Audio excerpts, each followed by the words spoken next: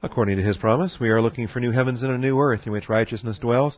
Therefore, beloved, since you look for these things, be diligent to be found by Him in peace, spotless and blameless, and grow in the grace and knowledge of our Lord and Savior, Jesus Christ.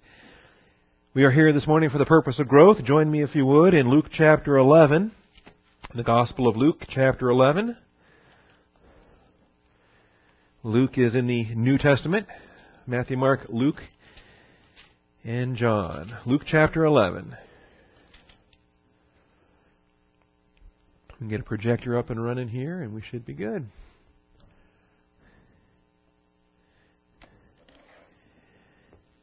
We are in the midst of episode number 11 in the last Judean and Perean ministry of Jesus Christ. Episode 11 is the accused connection with Beelzebub. We read about it in verses 14 through 36. We have a number of points of study we've already covered. I will review them briefly this morning, and then we'll move on. We're going to focus mainly on the issues of happiness that are mentioned, and we'll examine the elements here. Before we do that, though, let's take a moment for silent prayer to make sure that, how are we doing? Okay, make sure that we are in fellowship, suited up in our armor, and prepared to handle eternal truth. Shall we pray?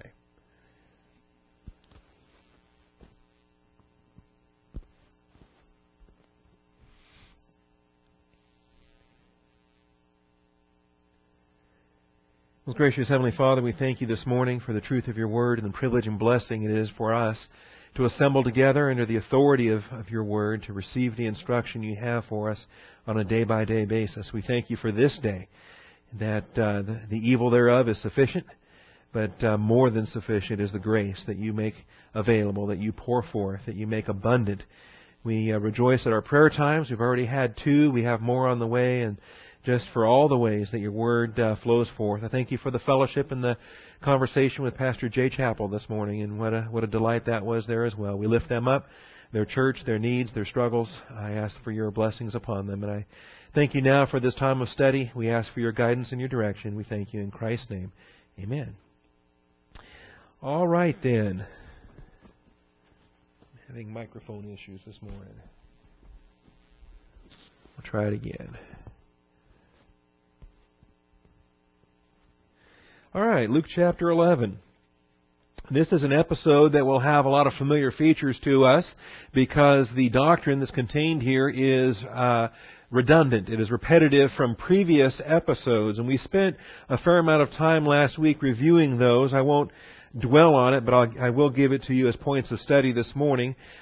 Point 1, and this is pretty common for every point 1 of every episode of every chapter, we try to fix the context. We try to fix how this episode relates to other areas, other episodes, other stages of Christ's ministry. And so we do that here in this point 1 as well.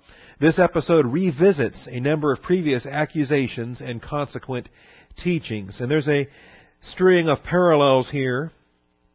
For example, let me back up. In verses 14 and 15, when we read about him casting out a demon, and the demon was mute. Actually, the victim of the demon was the mute one.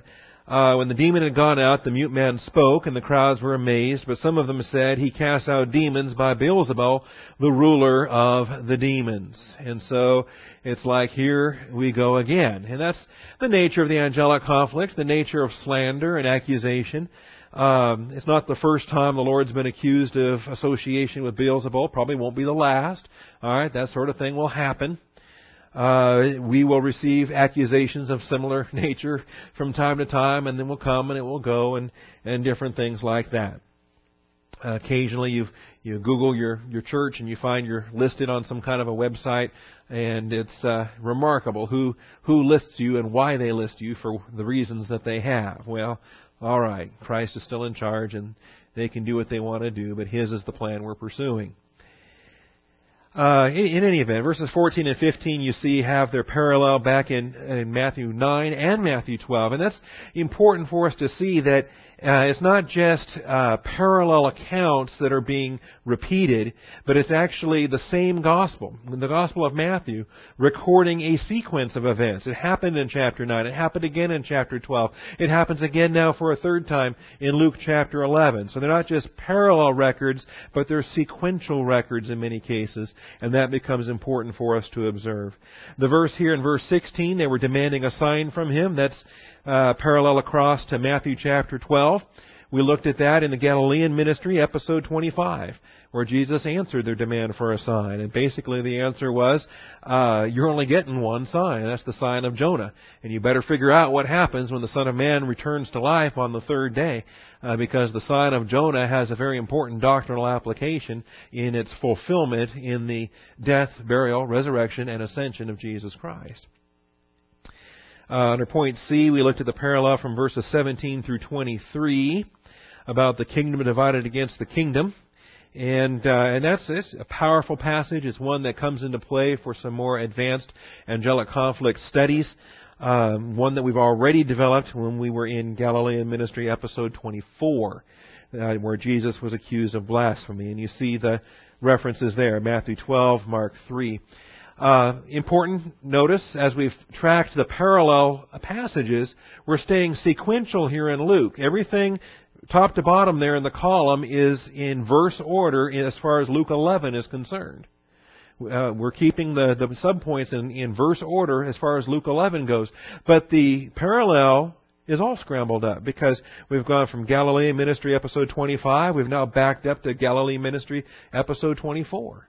So they're in different order. And even when we come back to episode 25, which you notice 3 times on this one slide here alone, we got episode 25, there, and there. And yet, notice the order in Matthew, from Matthew 12, verse 38, up to verses 43 through 45, and then back to 39 through 42. And so you see there's a scrambled order there as well, when you can't just take Matthew 12 in a pure parallel with Luke 11, because the order is different. And this is part of the work you do when you harmonize the Gospels and you recognize that these are not contradictory discrepancies, but complementary episodes. All right, verses 24 through 26 then, about the unclean spirit going out of a man, and what a relief it is for a demoniac to have the demon actually step out for a minute. However, relief is one thing, protection is something else. And what the provision needs to happen here is when he is relieved, when he is spared from the demon possession, that is the opportunity. That man's got to get saved. And if he gets saved, then he's no longer vulnerable to being reinfested, and the reinfestation is 7 times worse than the initial possession when we understand the development there. The demon comes back with 7 of his demon buddies. Verses 29 through 32 then, the crowds were increasing. He began to say, this generation is a wicked generation. I find this interesting. The crowds are increasing. He's been giving them tough messages, and the crowds keep increasing.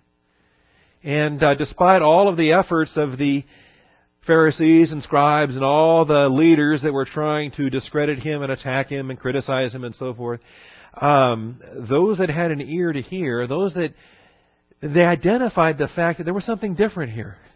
He spoke with authority. He taught not just an aspect of personality or style, but the actual power in the truth of what he taught and how he taught it. And that took hold. I think that's a feature of ministries like this one, where the Word of God goes forth, and it goes forth line upon line, precept upon precept, here a little, there a little. And I think the reality of truth connects with believers that want truth. And it doesn't matter, the fun and games, programs, entertainment, any of the rest of that. A believer wants truth. And when truth is taught, it connects. And that's a powerful thing.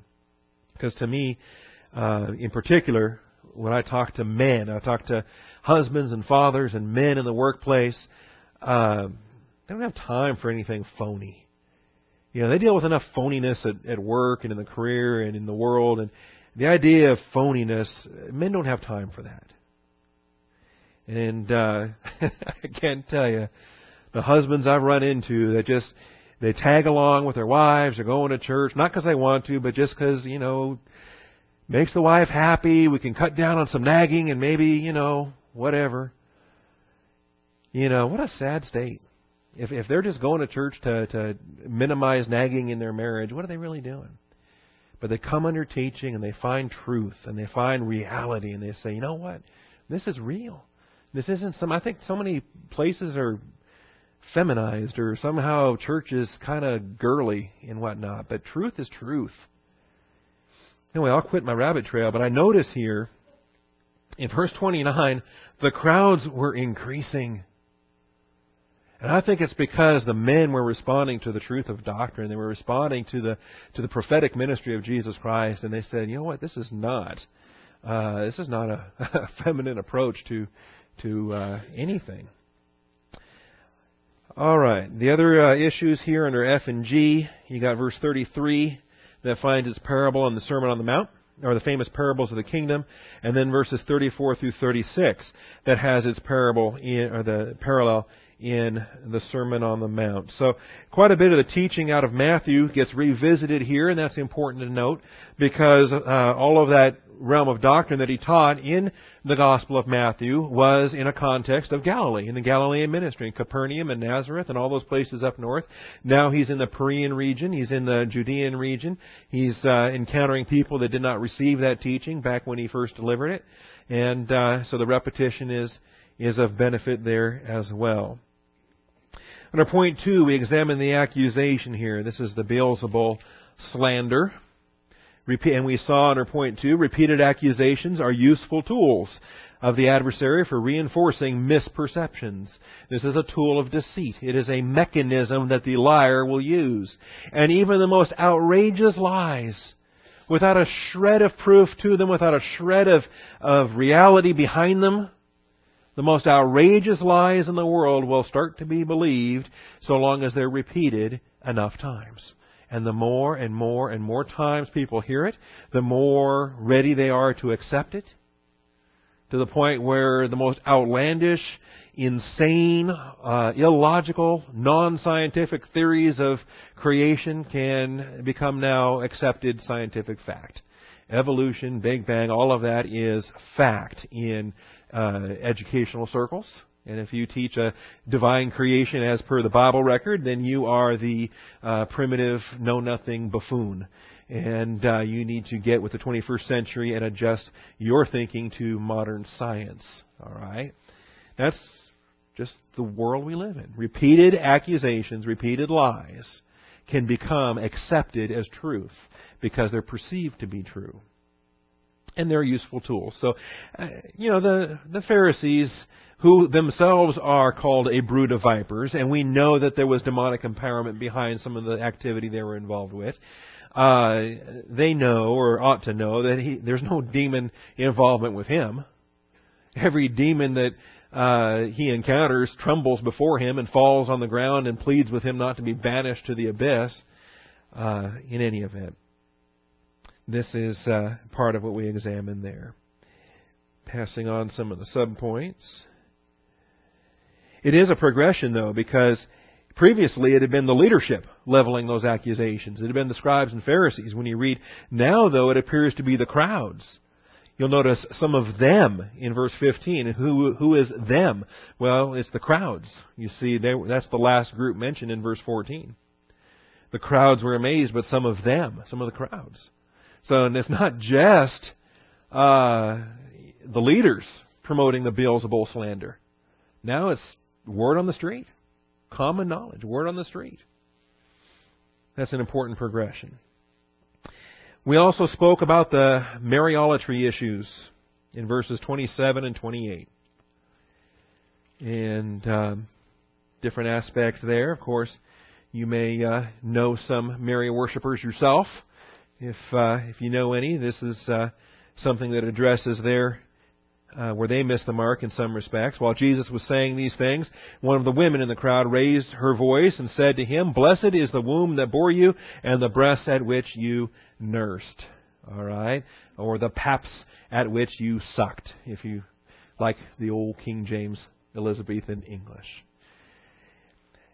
And he said to them, "On the contrary." On the contrary. It's remarkable. There's the ways that he contradicts lies or false approaches is interesting. Sometimes he's very gentle about it. Sometimes he says, yes, but in addition to that. Sometimes he says, well, not exactly. Here he says, no, not at all. On the contrary. Stop right there. That statement is incorrect. Here is the true statement. On the contrary means that the blessedness they were pronouncing, which is the happiness they were pronouncing, is not related to the physical maternity of the humanity of our Savior. And exalting the physical maternity of the humanity of our Savior is not appropriate. It's not biblical, it's not appropriate, and it misses the mark. And the Roman Catholic Church that still promotes that is involved in what's commonly called Mariolatry. That's the idolatry of Mary, is what you have there in Mariolatry. Okay. So he says, on the contrary, wombs are not happy, breasts are not happy. Happiness is a quality of soul. Happiness is an expression of soul in worship to God the Father. And that's what we want to get a handle on here today. The proposed proverb, it didn't catch on. Well, not with him anyway. It caught on in Roman circles. But it is contrary to the Lord's declaration. He says, on the contrary, happy, makarios, or plural, makarioi, happy, are those who hear the Word of God and observe it.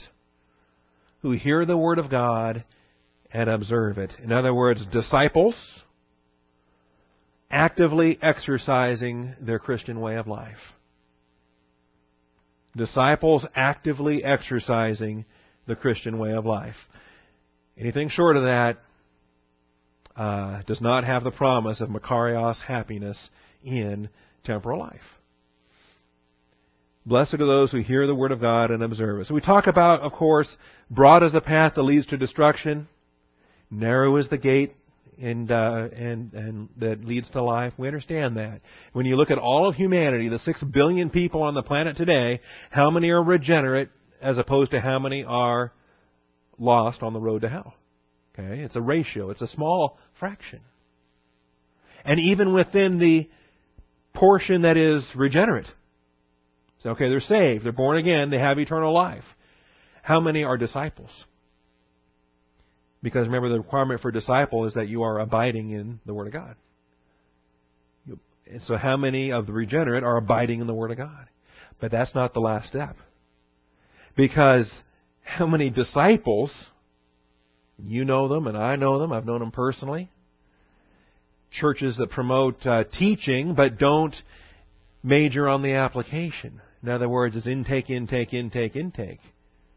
Where's the application? Where's the exhale?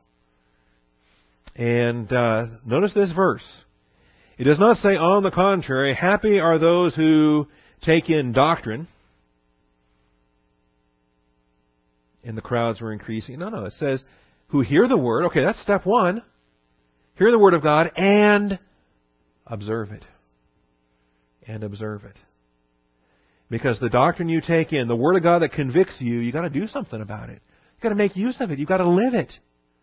You've got to observe it. And not just simply know the truth and do contrary, make contrary choices. So hearing and observing, there's happiness. There's makarios, happiness. I want to go through a study on happiness this morning, and we'll address some of the vocabulary and survey some of the verses. It's not a comprehensive study, and it's not categorized and pointed and subpointed and delineated. It's more of a rapid survey of passages, but it's sufficient enough for our purposes today that it's going to give us a number of things to chew on and some things to make use of. So I think it'll be a blessing for us. It's contrary to the Lord's declaration, and as such, it needs to be rejected. Any celebration of the human maternity or the physical maternity of our Savior's humanity is misdirected, and that verse makes it very clear. Okay. It's also contrary, did I give this to you also last week? It's also contrary to the Lord's prophesied parable. Did we look at this already? We ran out of time. We looked at it, okay. That's right, because in the coming day of wrath, being a mother will not be on your favor to the Jewish inhabitants of Jerusalem that are going to have to flee in the advancing armies of Antichrist and so forth. The nursing mothers, the ones with young babies, they're gonna be too slow. I mean, let's face it. It takes time. Absolutely takes time. All right. And when you're 7 months along, 8 months along, and waddling, and you're not really running at the speed you're going to need to be running at. Fortunately, though, that's tribulational, and we won't be here to see any of that. All right. So we won't go back to Luke 23. Let's look at point 4 then. Even without the aspects of Mariolatry, anyone with a Makarios misorientation is facing trouble in temporal life. With a Makarios misorientation. And I want you to learn the word Makarios. Makarios. Makarios. I think we need to be consistent with biblical terminology, particularly when the world, the cosmos, just messes things up. Right? I mean, we live in a day, it's like love. Oh my goodness. This world, and what this world calls love, is pathetic. Tragic. And they confuse lust with love. They confuse all kinds of things. It's just a nightmare. See, and you wonder when your kids grow up, are they going to, what kind of world are they going to live in? Well, so we draw distinctions and we teach doctrine. We want to understand agape love. We want to understand philos love. We want to understand storge love. We want to understand the biblical approach to love. I think happiness is the same way. Because, ask 10 people on the street, what's happiness? Get 10 different answers. All right, or where they look to find their happiness, or what makes them happy. All right, or what makes them unhappy. It's remarkable because even believers with doctrine will still stumble into realms where they allow circumstances to drive their happiness or their unhappiness. And under certain sets of circumstances, they're happy, and in other sets of circumstances, they're unhappy, and their life's an up and down roller coaster. They're like an elevator. Sometimes up, sometimes down.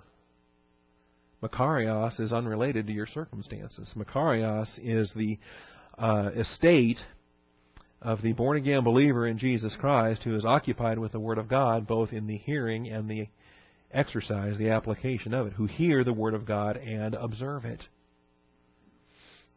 And so if you're misoriented to happiness, if you are misoriented to Makarios, then you're going to have trouble.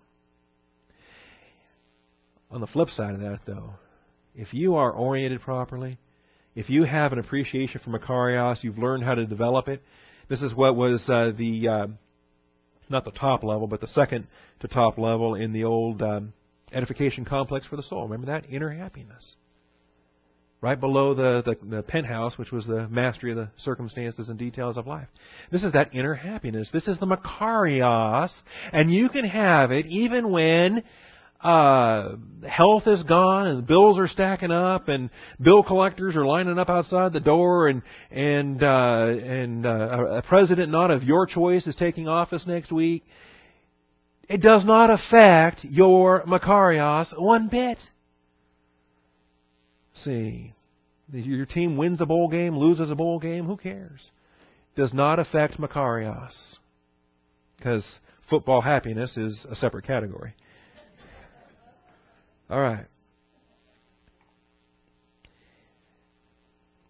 Happiness and blessings are interrelated and inseparable. And so in our study, we're going to examine both happiness and blessings. It's important that we do so because I think the language confuses things when consistently you have blessed instead of happy. Blessed is the womb. Blessed are you. Blessed are the peacemakers. Blessed are the meek. When happy, happy, happy works just as well in every one of those contexts. But we have a feature of Elizabethan English where blessedness and happiness became interchangeable. And that's why I like to I don't like calling them interchangeable, but I do use the terms interrelated and inseparable. Okay? We've had teaching on blessings in the past. I'm going to touch on it to a point here. Grace Notes has a great study on the difference between blessing and happiness. It's got a good study on blessing. What does it mean to be eulogetos? What does it mean to eulogeo somebody? When God blesses us or we bless God, what's involved there in a blessing? In particular, it's important that we separate blessings away from wealth. Blessings are not just simply monetary quantities. They're not earthly at all. Our blessings are in the heavenly places in Christ. And so the money you make, the food you eat, and different things like that, if you think of them as blessings, understand that they are secondary blessings. They are earthly reflections of what ultimately is already yours as the spiritual blessings in the heavenly places in Christ. So we'll talk about that. Happiness and blessings. Now, you're happy not because you're blessed, and you're blessed in spite of being happy. They're inseparable, and yet they both happen at the same time. And maybe I didn't say that right. We don't want to fall into a trap that happiness is dependent upon how God blesses you. Okay? Because ultimately, our finite vision does not allow us to understand everything that God has blessed us with anyway. If we have the right perspective, we understand we have every blessing in the heavenly places in Christ. And you have no more than I have, and I have no more than you have, and we have all of them. We have the totality in Christ. If the temporal life provisions or reflections maybe aren't as obvious from time to time, then that's only in the earthly realm, and it should not affect our spiritual happiness. So that will become clear as well. Let's look at our happiness terms. Makarios is what we have in this passage. Makarios, the adjective here for happy. Number 3107. It comes out of a verb, though, makarizo.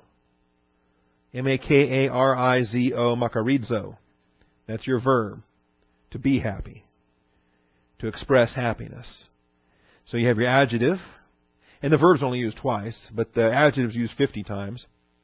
And then the noun, makarismos, is used 3 more times. So you put them all together, you have 55 different places to look at in the New Testament, and you get a good survey of everything related to the makarizo or makarios family of words.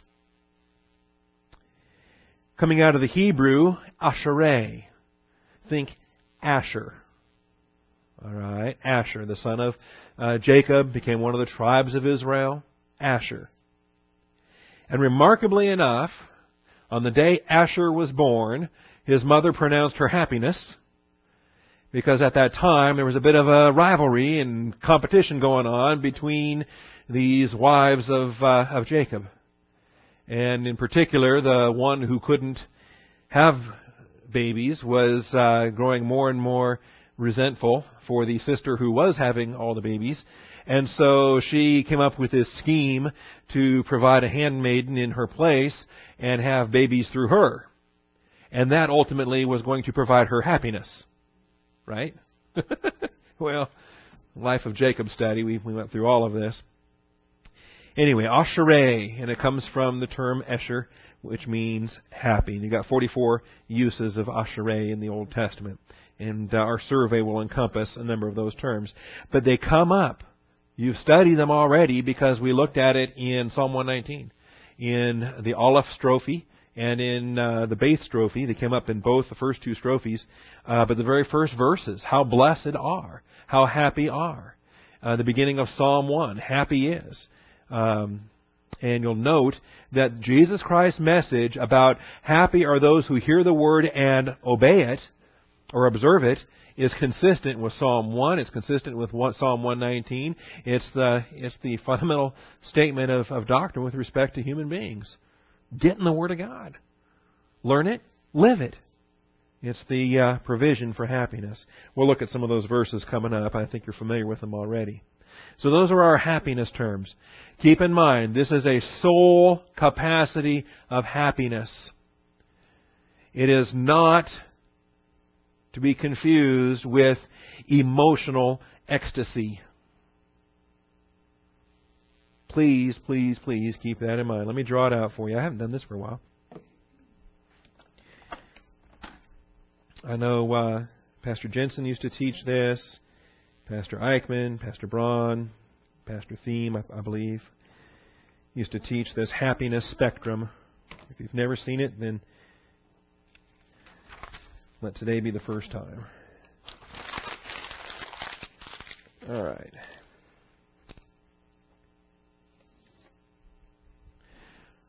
I think the happiness spectrum ought to be a smiley face. When you teach the misery spectrum, you, of course, make it a frowny face. But we got a smiley face for the happiness spectrum. And it is a spectrum from left to right, and you're not always up here in the woo-hoo, throw a party, blow the party favor ecstasy of what this world calls happiness. All right? Not every event is a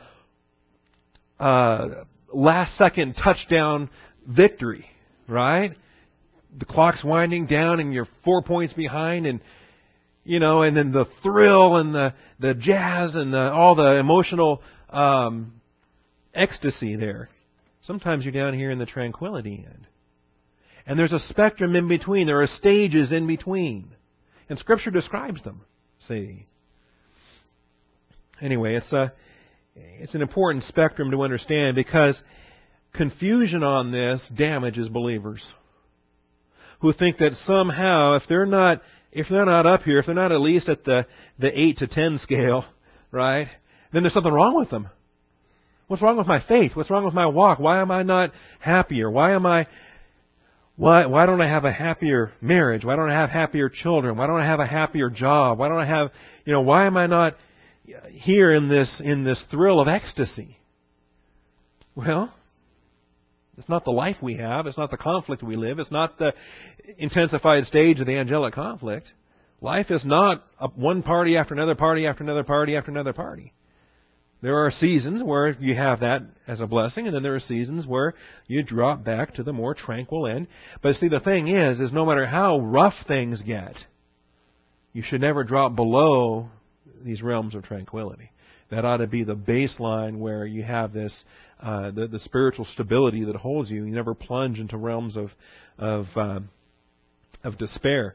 And it's interesting, in this misery spectrum, people confuse this misery spectrum as well. Don't confuse that, because you can still have sorrow. And you can still have sadness in the happiness spectrum. It doesn't derail your inner happiness. It doesn't derail your makarios, even when other things cause you grief. Jesus Christ wept over Jerusalem. Paul wept over those that were not walking as they should be walking. Instead, they were enemies of the cross of Christ, and he just wept over them because they'd been taught better. They'd been taught otherwise. And so, you've got realms of sorrow, realms of sadness. God himself says there were things that sorrowed him. And God didn't sin. Jesus Christ was sorrowful. He didn't sin. So as we maintain our orientation here in this happiness spectrum,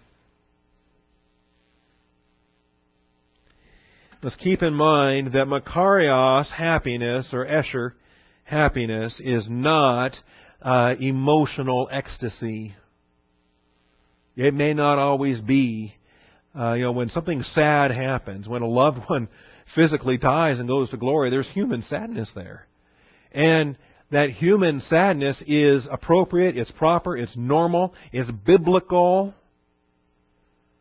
and it will slide you to the left in that spectrum. You will drop to more tranquil degrees of your makarios. So, those are our happiness terms. We also have blessing terms. And this is our eulogeo family. Eulogeo is your verb, number 2127. EU is your prefix that means well or good. Logeo, like logos for word. You're giving a good word. You're speaking well of somebody. That's why the eulogy is a feature of funeral services. Your friends and loved ones, they stand up and they give good words about you. See, which is kind of a shame that we postpone eulogies until your funeral. I've been to some funerals where you wondered, if the guy wasn't dead, would you be saying that?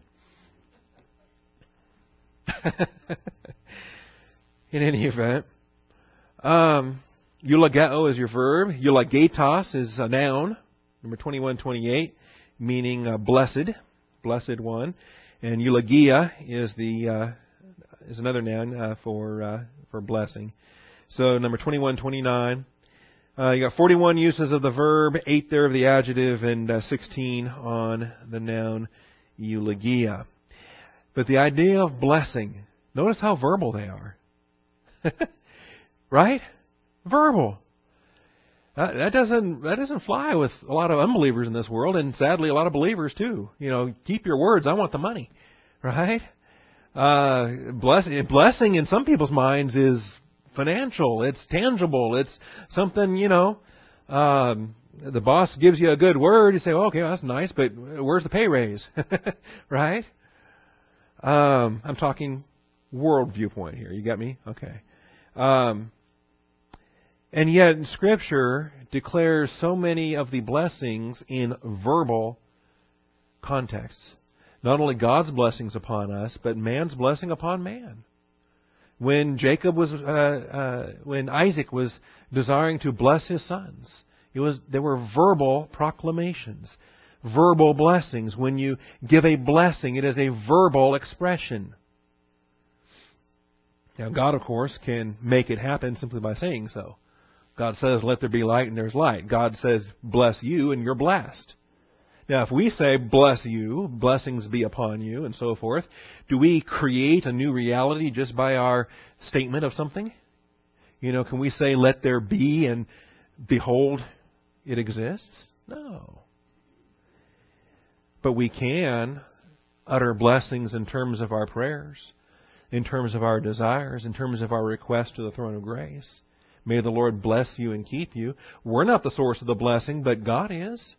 And we're invoking that when we make it a prayer item, when we make it an intercession. And then ultimately, how do we bless God? What is He doesn't need anything. How do we give Him something that meets a need or something that He doesn't already have? Well, we speak well of Him, and that produces a benefit in His reception of our volitional offerings, of the expression of our unconditional love. So these are the terms there, and you will note that they are verbal, not tangible wealth or possessions of any sort. The Hebrew, barak. Speaking of next week, we're going to have a blessing for President. At least in terms of the etymological meaning of his name. Barak. B-A-R-A-K, Barak. This is where Baraka comes from. Baraka is blessing. Barak is the verb to bless. So Barak, number 1288, B-A-R-A-K, used 327 times in the Old Testament. One of the more dominant terms in the Old Testament is blessing.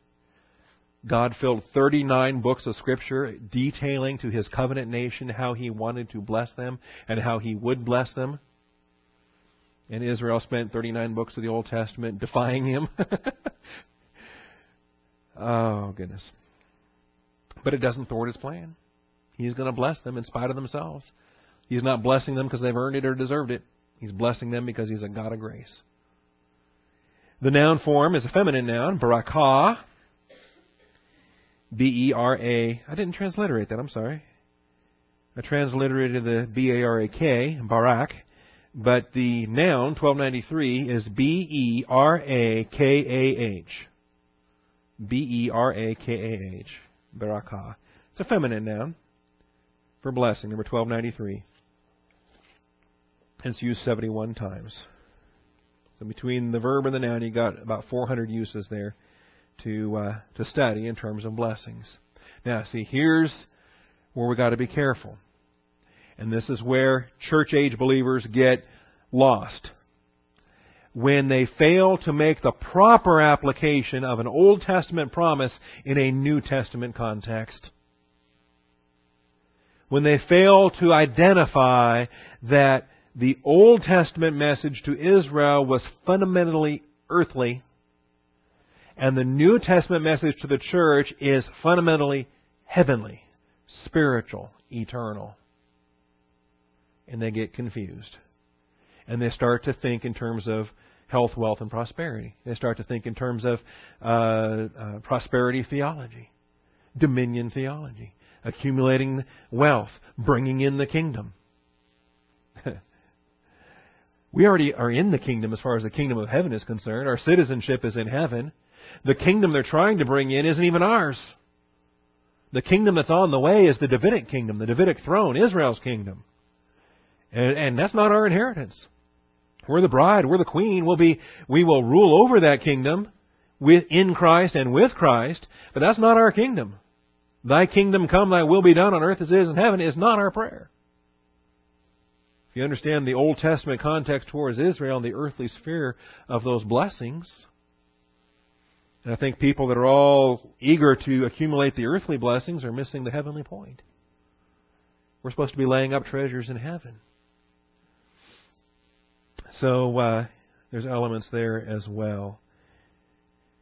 And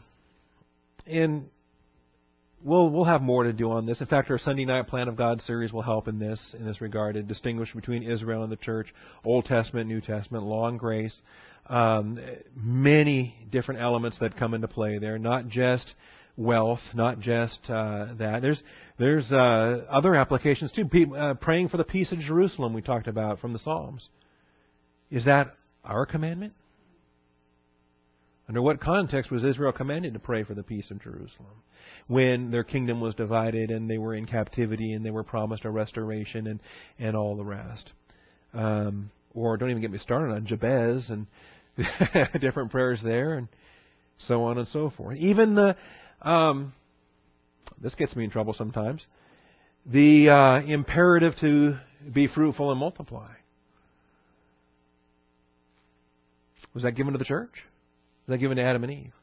Was that given to Noah after the flood? Was that a promise to Israel for blessings on their heritage, on their descendants, that He would make them a fruitful people? You get to Corinthians and you find out that we're in the difficult days of the angelic conflict. In any event. Happiness terms, blessing terms. Let's do a rapid survey of happiness and blessing passages under point B. I don't know how far we'll get, and however far we get is how far we'll get, and then next week we'll come back. Lord willing and rapture pending. Actually, I don't plan on being here next week, but we're pending the trumpet, and we'll see what happens. All right. There they are. Think the Bible says anything about happiness? Happiness passages. And they're in canonical order. And a couple of them are underlined, and you're saying, why are those underlined? I don't remember. Oh, yeah, I do. Because Psalm 32 verses 1 and 2 is the psalm that's being quoted in Romans 4 verses 7 and 8. That's why. It's the same doctrine. It's just simply the Romans quotation of the psalm. So let's get a start on it. Deuteronomy 33. You know, doesn't Genesis say anything about happiness? Doesn't Exodus say anything about happiness? You know, when they came out of Egypt and got their freedom from slavery, don't you think they were happy? Yeah, they probably were happy. But we don't have thorough doctrinal developments on happiness in Genesis or Exodus or Leviticus.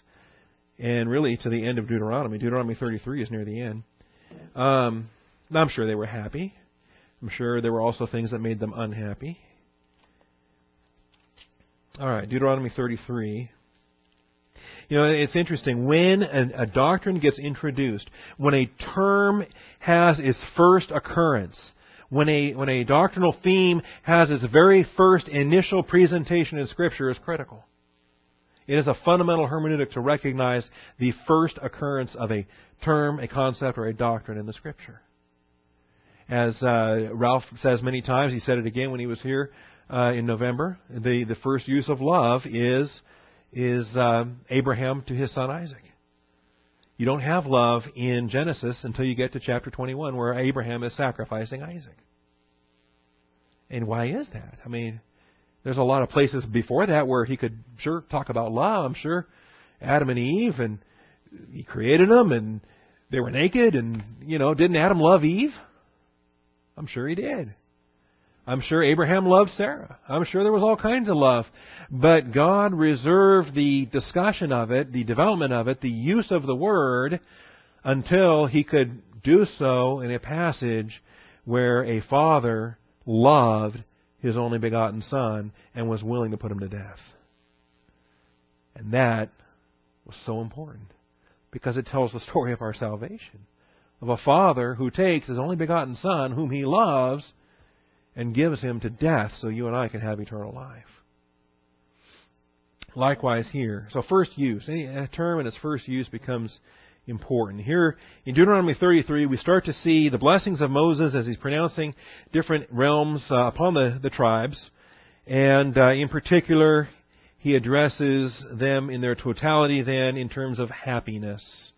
So he goes tribe by tribe by tribe throughout this chapter. It's a song he composes, and they sing it, and he blesses them. And then he gets down through Gad, Dan, Naphtali, Asher, which is happy, more happy than the sons of Asher, and so forth. But ultimately, when you look down to the nation as a whole, verse 26 says, "There is none like the God of Jeshurun." Who in the world is Jeshurun? Jeshurun is a poetic name for Israel, but it's Israel under prosperity. Israel in the blessings of maximum prosperity. Sadly, in most cases, Jeshurun wax fat. And Jeshurun means not only is Israel prosperous, but because they're prosperous, they are turning to wickedness and idolatry. But there is none like the God of Jeshurun, who rides the heavens to your help and through the skies in His majesty. The eternal God is a dwelling place, and underneath are the everlasting arms. We sing this occasionally. Some of our hymnology addresses the everlasting arms. He drove out the enemy from before you and said, "Destroy." So Israel dwells in security. Look at that. Israel dwells in security, not because they made happy, peaceful friends with their enemies, but because the Lord drove them out. Peace through victory. Israel dwells in security. The fountain of Jacob is secluded in a land of grain and new wine. His heavens also drop down dew. Happy are you, O Israel. Here's their definition of happiness. This is national happiness to the covenant nation. Happy are you, O Israel. Who is like you? A people saved by Yahweh, the Lord, Jehovah, who is the shield of your help and the sword of your majesty. So your enemies will cringe before you, and you will tread upon their high places. Notice, national happiness is dependent upon their relationship with Jehovah. Their relationship with the God of the universe, the one true God.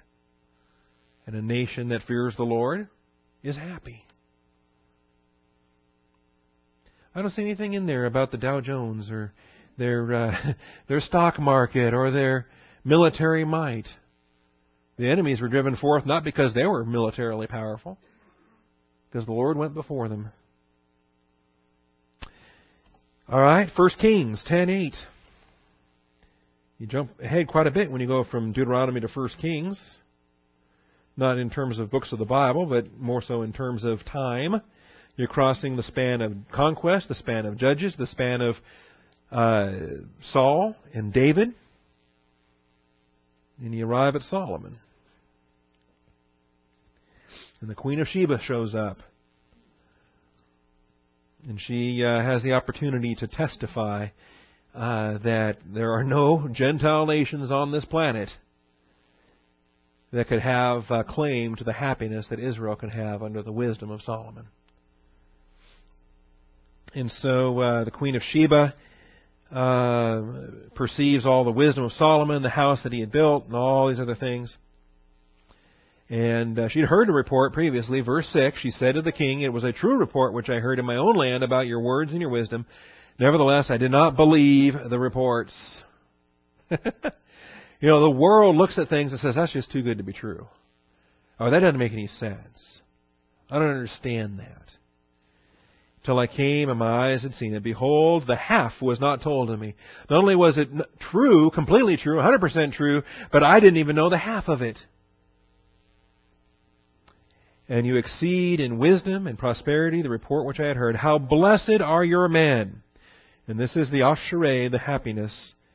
"How happy are these your servants who stand before you continually and hear your wisdom. Happy be the Lord, your God, who delighted in you to set you on the throne of Israel." And notice the connection there between verse 8 and verse 9.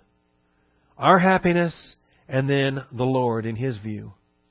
Do you understand? I hope you do. If not, Sunday night, Plan of God workshop. God is accomplishing all His good pleasure. God is happy about His plan. He's been happy about it. He continues to be happy about it. He will always be happy about celebrating and glorifying His Son between now and Omega. He is delighted to glorify His Son. Definition of sovereignty, He does that which He pleases. Who can stay His hand? And so we have happiness blessings on the people of Israel, but even the happiness blessings of the Lord your God, who delighted in you to set you on the throne of Israel. And we know that every king that takes his seat does so at the direction of Jesus Christ. Jesus Christ controls history. And is He doing so for His happiness, or is He doing so in sorrow? Discipline upon a nation. Scripture describes both conditions. Job 5:17. This is not in an Israel context, it's a Gentile context. It's an application of wisdom on the part of a Gentile perspective, pre-Abraham, pre-Israel, in the book of Job. And yet it's a universal circumstance that applies to all humanity. In the age of Israel, the age of the Gentiles, the church age, on into the millennium. Behold, how happy is the man whom God reproves. I don't know why the publishers decided to go with happy there instead of blessed. They dodge happy in so many places and switch over to blessed. Why didn't they say, how blessed is the man whom God reproves? It's true, he's happy and blessed for the reproof. How happy is the man whom God reproves, so do not despise the discipline of the Almighty. Now that happiness, is that the woohoo ecstasy happiness? Like, oh wow, I'm under divine discipline and it's great. Send out some invitations, bake a cake, throw a party. It's not that kind of happiness. And yet, what does Hebrews say? What about divine discipline? It produces, at the moment, seems not to be joyful. It seems sorrowful at the moment. But afterwards, when it yields repentance, it produces the peaceful fruit of righteousness. You can be happy, say, man, my Father loves me. He loves me enough to not let me get away with the stupid things I was doing in my carnality. I'm happy to know that I belong to a Father who loves me enough to not let me do these things. And so this is the blessings there. I already mentioned Psalms. Let's look at them. Psalm 1. And these universal truths across all dispensational boundaries. How blessed is the man, or how happy is the man, who does not walk in the counsel of the wicked, nor stand in the path of sinners, nor sit in the seat of scoffers. There is a total agreement in this statement with what Jesus Christ told that woman in Luke chapter 11. That woman that was all into Mary and the womb and the breasts and the happiness there. No. Jesus said, no, happy are those who hear the Word of God and observe it. Totally consistent with Psalm 1, 1 and 2. How blessed is the man who does not walk in the counsel of the wicked nor stand in the path of sinners. See, that guy is listening to other counsel and observing other standards. He's listening and living just like we're supposed to do, except he's listening to the lies and he's living the world system. But the man who does not walk in the counsel of the wicked or stand in the path of sinners, what's he doing? His delight is in the law of the Lord. He's listening to the Word of God and he's observing it. His law he meditates day and night. He will be like a tree firmly planted by streams of water, which yields its fruit in its season, and its leaf does not wither, and in whatever he does, he prospers. I love that. Whatever he does, he prospers. And you'll note that's not temporal prosperity in its strictest sense. That doesn't say that this guy is bound to be financially comfortable for the rest of his life. It doesn't mean that he's well-to-do. He might be poor as a church mouse, but he prospers because his delights in the Word of God. And so it's amazing how brothers and sisters of the most modest means available are fulfilling this verse every single day. The folks, many of the believers we met in the Philippines. It's a different world over there. It's just insane. And some of them are feeding families of 4 and families of 6 and families of 8. They're living on, and yes, it's a different standard of living. There's a different cost of living and so forth. But their annual income or their monthly income is roughly one dinner at Pluckers. The cash equivalent value there. And you think, oh my goodness. And yet, they delight in the Word of God. They teach the Word. They communicate the gospel. It's a powerful thing.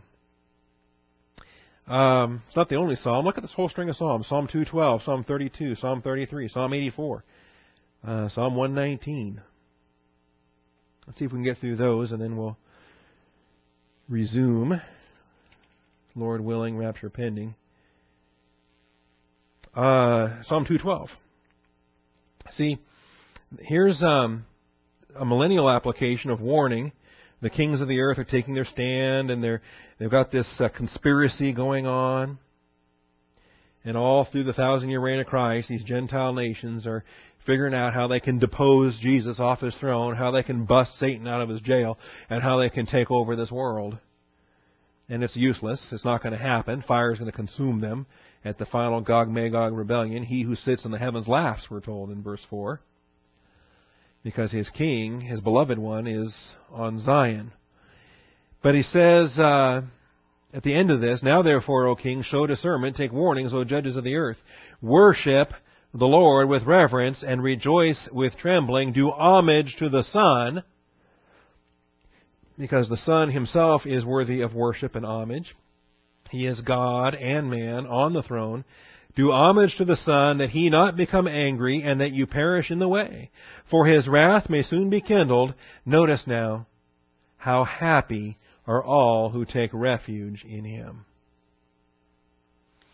So you start combining all these principles out of the Psalms. You have the happiness in the law of the Lord, meditating day and night. That's from chapter 1. Here you have taking refuge in him in chapter 2. And you start to put the components together. As I said, what you have here is a rapid survey. You don't have it all synthesized and delineated and spelled out in a structured outline or so forth. Make one of your own. Just start spelling these things out. Taking refuge in him is a source for happiness. Over to Psalm 32. I love Psalm 32. It's we were in this passage not too long ago or you weren't, I say we. Robert Jewell and I went through a number of these Psalms over in the prison, and Psalm 34 was one of them. Psalm 32 was another one of them. But how happy is he whose transgression is forgiven, whose sin is covered. So you're not killing yourself with guilt over what you've done. Because you know something? It was paid for. It's taken away, nailed to the cross. How happy is the man to whom the Lord does not impute iniquity, and in whose spirit there is no deceit. The blessings we have of salvation, redemption, forgiveness, there's happiness. Like when Paul says, I'm determined to know nothing among you but Jesus Christ and Him crucified. Sometimes you got to boil it down to that. When you start listing, 14 earthly reasons why you're not happy, say, okay, or 114 earthly reasons. Just shove those all aside and now look at one great big spiritual reason. You're born again. You're regenerate. Your transgression is forgiven. Your sin is covered.